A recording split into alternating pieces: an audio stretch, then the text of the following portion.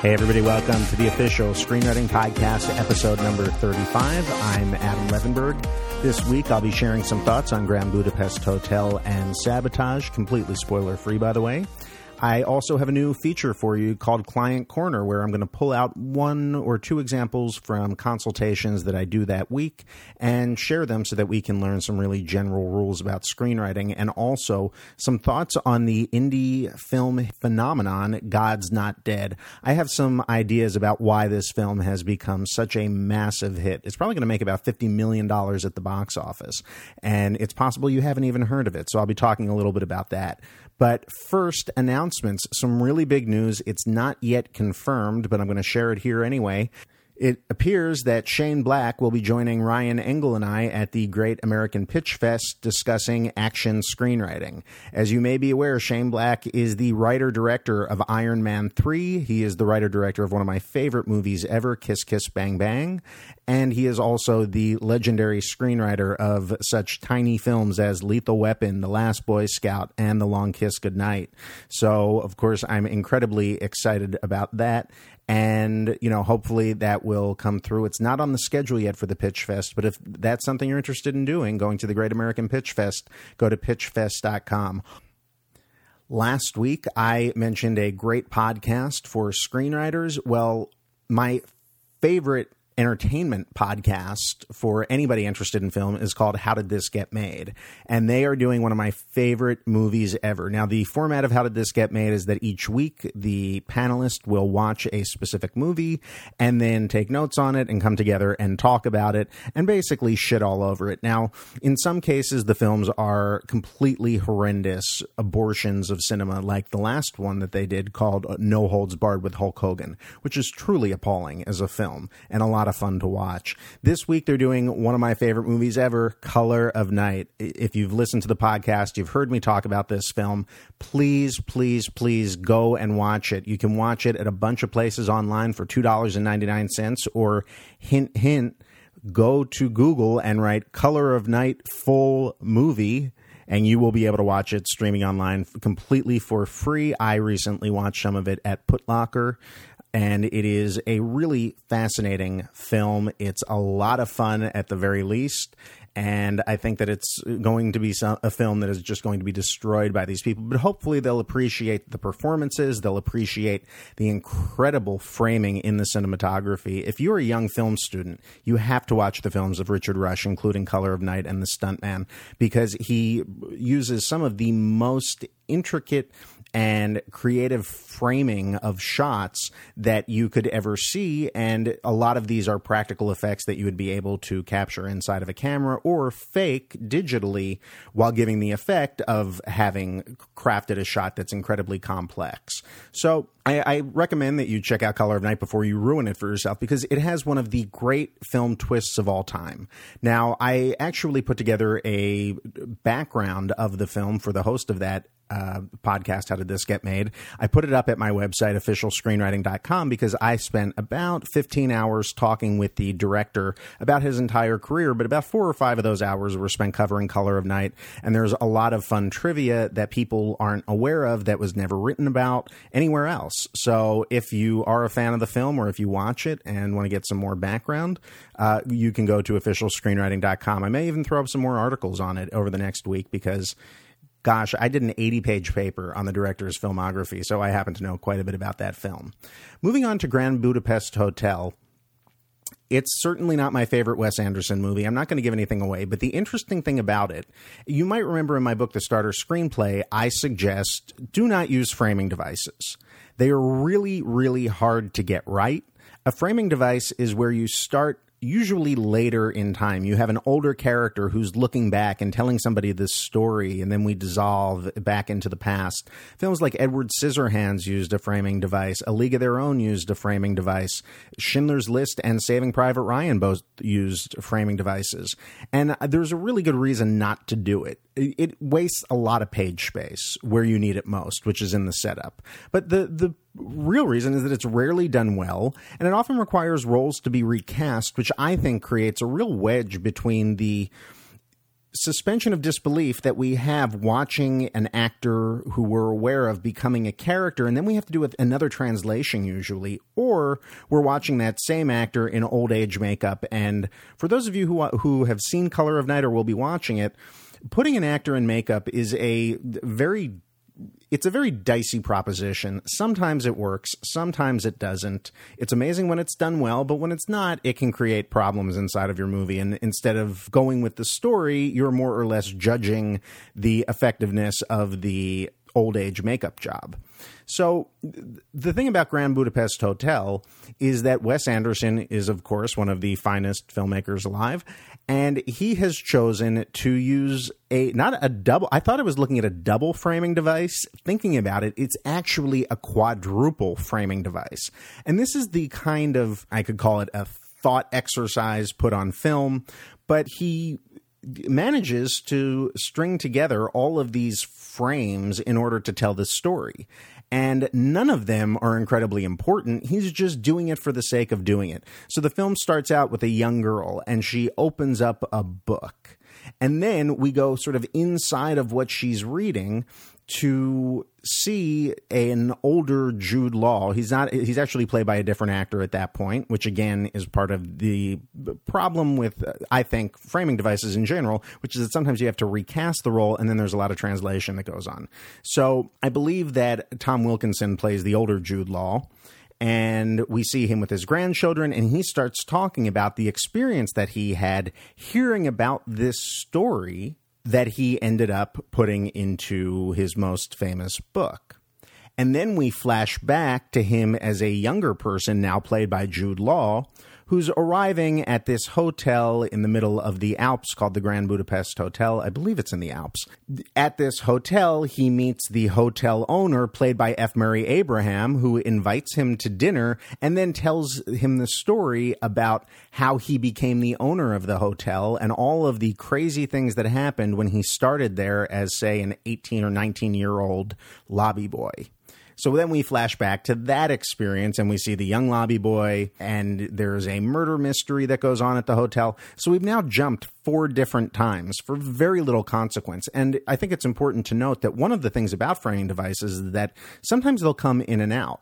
In a movie like, I believe, Saving Private Ryan, we only see the older Private Ryan at the beginning and end of the film. But it, especially in biographies or biopics, you'll see this used where we'll actually keep coming back so that they can reframe events and jump through history. And in this case, they don't do that. So it's just sort of a clever way of doing very little. And that's essentially what this film is. The central item of the Grand Budapest Hotel that you probably have seen in the ads if you haven't seen the movie is a cream puff. And that's essentially what this movie is. It is a delicacy that melts in your mouth and has very little substance to it. And I think that Wes Anderson sort of understands what he's trying to do. He's not trying to say anything. This film is a lark. It is a cream puff. And he actually accomplishes sharing his perspective on that by making a cream puff one of the central items of the film that returns at various points inside of the plot. The other thing that I saw was Sabotage with Arnold Schwarzenegger. Now, for those of you who've seen David Ayer's End of Watch, you know that he's a pretty terrific filmmaker. He also wrote the film that Denzel Washington won an Oscar for Best Actor for, Training Day. And in this case, he's dealing with a very complicated plot. So in the case of Sabotage, the element that I'm reminded of from my book is know whose perspective your movie is being told from. I'm going to give you the quick plot of Sabotage because I'm sure many of you haven't seen it. The story is about a badass DEA SWAT team run by Arnold Schwarzenegger. At the start of the film, we see them raiding a drug cartel kingpin's house, and he's got in the basement a stack of money similar to what you saw in Breaking Bad. It's about 5 feet by 5 feet cubed. It's just this massive stack of money, probably $100 million there. And the SWAT team steals $10 million of it, shoves it into the toilet, and that night they come back in order to get their money, and the money is gone. And they don't know who took it, but they're pretty damn sure that somebody on this team took the money. The story becomes about not who necessarily took this money, but very soon members of the team start getting killed off. And a detective who's a local police officer is assigned to the case, played by Olivia Williams, who you may remember all the way back from such great films as Rushmore, The Sixth Sense, and the not-so-great film The Postman. So Olivia Williams comes in as the detective on the case, and she is now forced to figure out why these members of the SWAT team are getting killed off. Now, we already know all this backstory about them, so a lot of the stuff that she's discovering are things that we already know. And again, you might be asking, well, is she the hero of the film? Well, she actually comes close to getting the most screen time as a hero, but I believe the film is a good 20 to 30 minutes in before she ever sets foot on screen.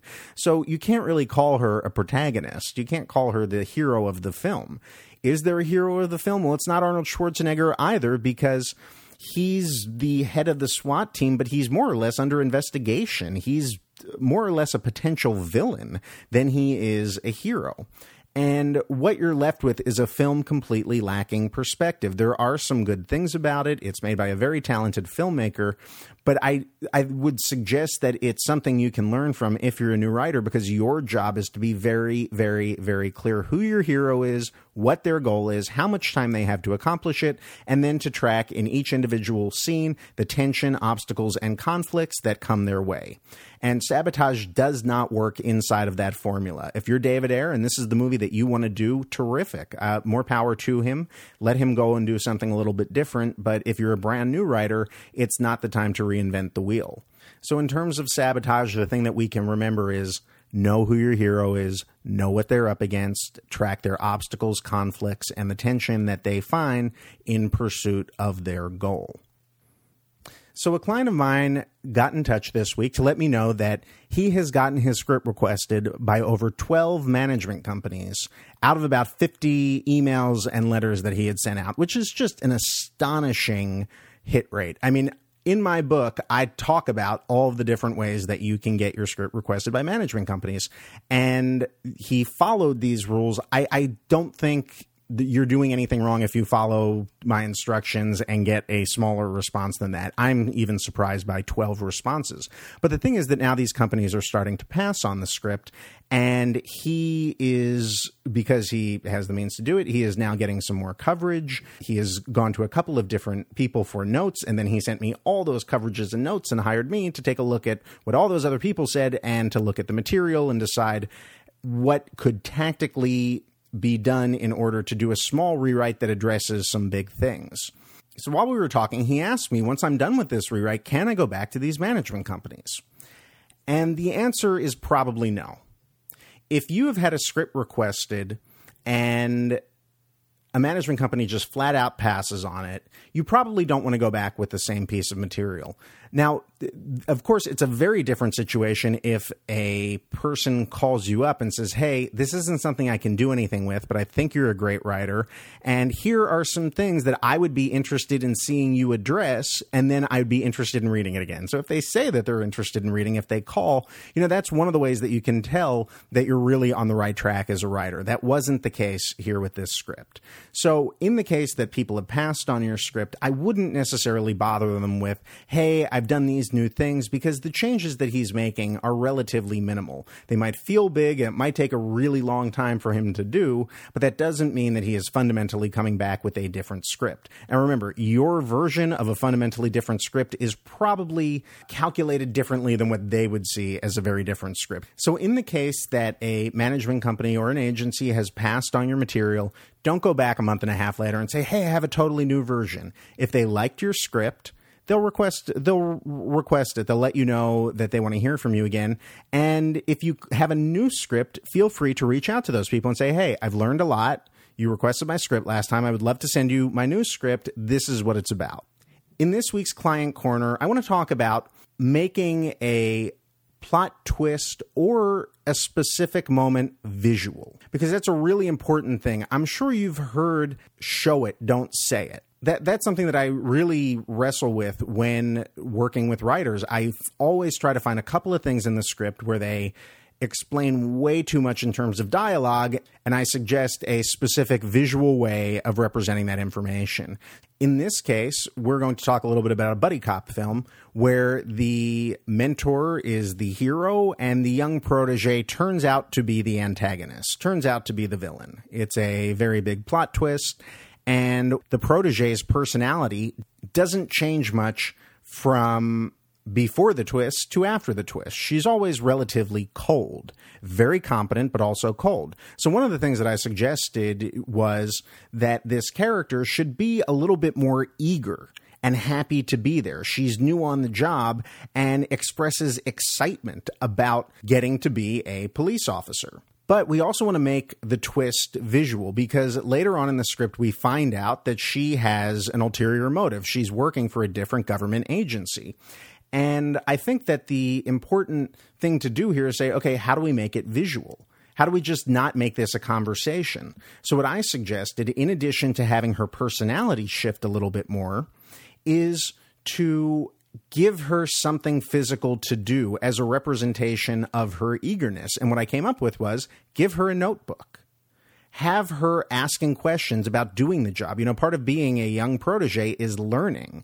And we want to have the audience feeling like this character is young, happy to be there, eager, and that she's trying to learn from the hero, from her mentor. So we'll see her asking questions and then scribbling things down in her notebook.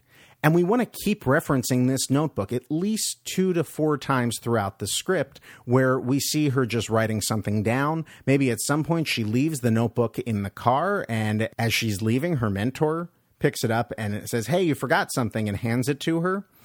And at the point of the twist, we see the notebook and we see that all these times she's been scribbling things down, all this advice he's been giving her, she's just been doodling.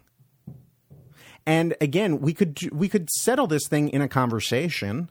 We could learn about it through dialogue, but why? You want something particularly visual. Think of the end of The Sixth Sense, The Ring. The Ring gives it all away. Before we jump into a flashback, which is going to explain things for people who might not put A, B, and C through Z together. So finally, I'm going to talk about God's Not Dead. This film is headed towards a $50 million box office gross, which is about half of what Noah's going to make on probably a budget that's about 1/100th of what they spent on Noah. And the interesting thing about this film is that it satisfies one of the things I talk about in my book, which is that your hero should be on a little bit of a fantasy mission. Now, of course, this is not a fantasy like Lord of the Rings or Game of Thrones. This is a fantasy of wish fulfillment. Freud said that all nightmares are actually representations of wishes. It's a very interesting thought exercise to engage in after you've had a nightmare to say, well, what is it about this situation that I might have asked for or wanted on some subconscious level? In the story of God's Not Dead, it's so incredibly clear what's going on here that I think I'm just going to share with you a quick summary of it, and then I'll talk about what I think is happening with this project and why it's become such a huge hit at the box office. So here's the summary. Present-day college freshman and devout Christian Josh Wheaton finds his faith challenged on his first day of philosophy class by the dogmatic and argumentative Professor Radisson. Radisson begins class by informing students that they will need to disavow, in writing, the existence of God on that first day or face a failing grade. As other students in the class begin scribbling the words "God is dead" on pieces of paper as instructed, Josh finds himself at a crossroads, having to choose between his faith and his future. Josh offers a nervous refusal, provoking an irate reaction from his smug professor. Radisson assigns him a daunting task. If Josh will not admit that God is dead, he must prove God's existence by presenting well-researched intellectual arguments and evidence over the course of the semester, and engage Radisson in a head-to-head debate in front of the class.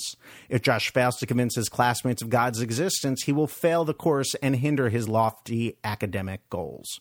With almost no one in his corner, Josh wonders if he can really fight for what he believes. Can he prove the existence of God?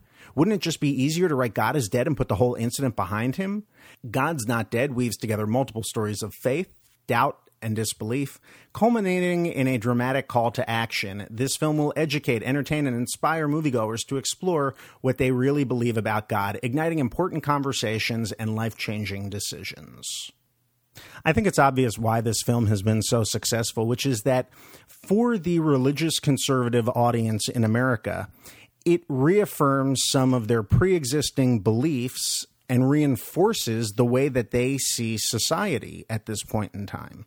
Now, again, let me say that I'm not trying to say somebody's right and somebody's wrong, but I will say this, that when you have shows like Hannity or Rachel Maddow on the left that reaffirm what you already believe, it makes you feel good. Whatever your belief is, if you're going, and that's the difference between a lot of these cable news channels today and what we saw in the past, where the news channels programming often simply seeks to reinforce things that we already believe or that they believe their audience already believes. So in this case, it's a couple of really big ones that you'll hear. I guarantee you, if you watch Fox News within 24 to 48 hours, you will hear somebody complain about higher education being elitist and that higher education is anti-religious in an organized way. This plot is all about that. Now, here's what I think is so wonderful about this concept. You know, this movie is not for me. But I think that it's so amazing because it uses a lot of tools of cinema in order to deliver a product to religious conservatives that they're just foaming at the mouth for. The first of which is day one. This isn't halfway through college or third semester of the second year. This is day one. Our hero, a Christian conservative, walks into class and is told, you better write down God's not dead or your future is going to get wiped out. I mean, it's so on the nose. And yet, remember, being on the nose like that, cinema likes that. It likes the immediacy of things, and it likes the bigness of it. It likes that it says here in this summary that his academic career will be permanently hindered if he doesn't just go along with this thing or if he fails. The second thing that this story does is it gives us a villain. Notice that in the summary, it says a smug and argumentative professor. The professor wouldn't have to be smug and argumentative in real life or in a book, but in a movie, you want to turn this person into a villain, and the way that you do that is by giving them a nasty personality. The third is that it's a David versus Goliath story. You have a kid on the first day of college going up against a tenured college professor, somebody completely on the other side of the spectrum. And that's something that cinema likes. Remember, I mentioned Training Day earlier. It's a guy on the first day, not the 37th or 376th day. There's a reason for that. It just makes for good cinema. And the fourth thing is that this story takes something which is incredibly abstract. And by the way, I believe if you're somebody who is not only a true believer in God and your faith, but also likes to get into arguments about it, then that's a really frustrating thing because you really can't prove anything. Personally, in my life, I don't like getting into arguments about God and religion because I don't have very strong perspectives on it. What I do have, though, is I'll often discuss with people, well, where does your belief bleed over into your understanding about how you think society and our government should function? For example, this week I read that in Mississippi, 76% of high school students graduate as non-virgins. They have sex before graduating, but they're having a lot of trouble getting any sort of sex education into the schools because they believe, apparently a lot of these school boards believe that it's somehow against God to teach kids about their bodies and about sex, even though 76% of them are having it in high school. And that pharmacies, often in rural areas, will not sell condoms to teenagers who want to buy them.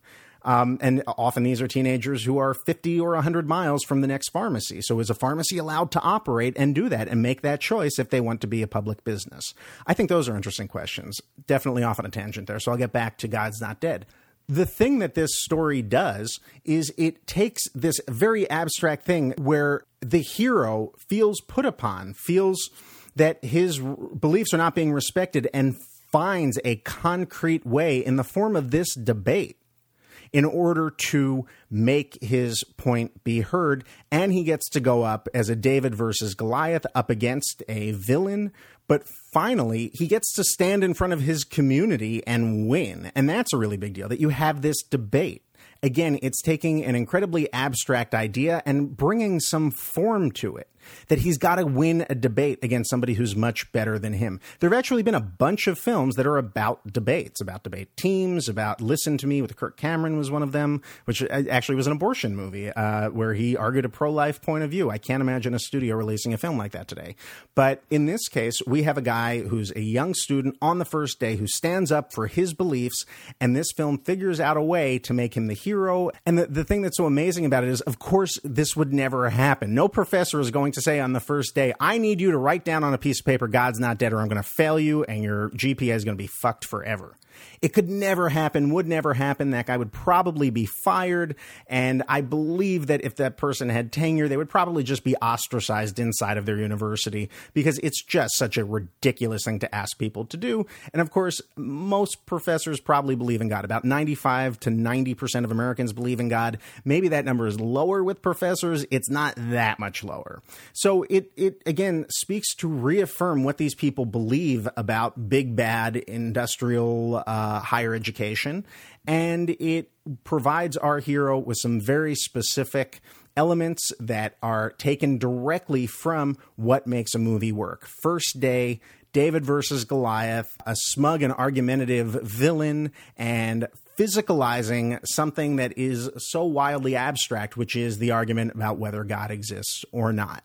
That's all for this week. I'm Adam Levenberg. You can buy my book, The Starter Screenplay, for Kindle or in print on Amazon.com. And hey, go to my website, officialscreenwriting.com, where you can hire me to read your script or to talk to you about your concepts with a concept consultation. I'll be back next week with a new episode. Thanks for listening.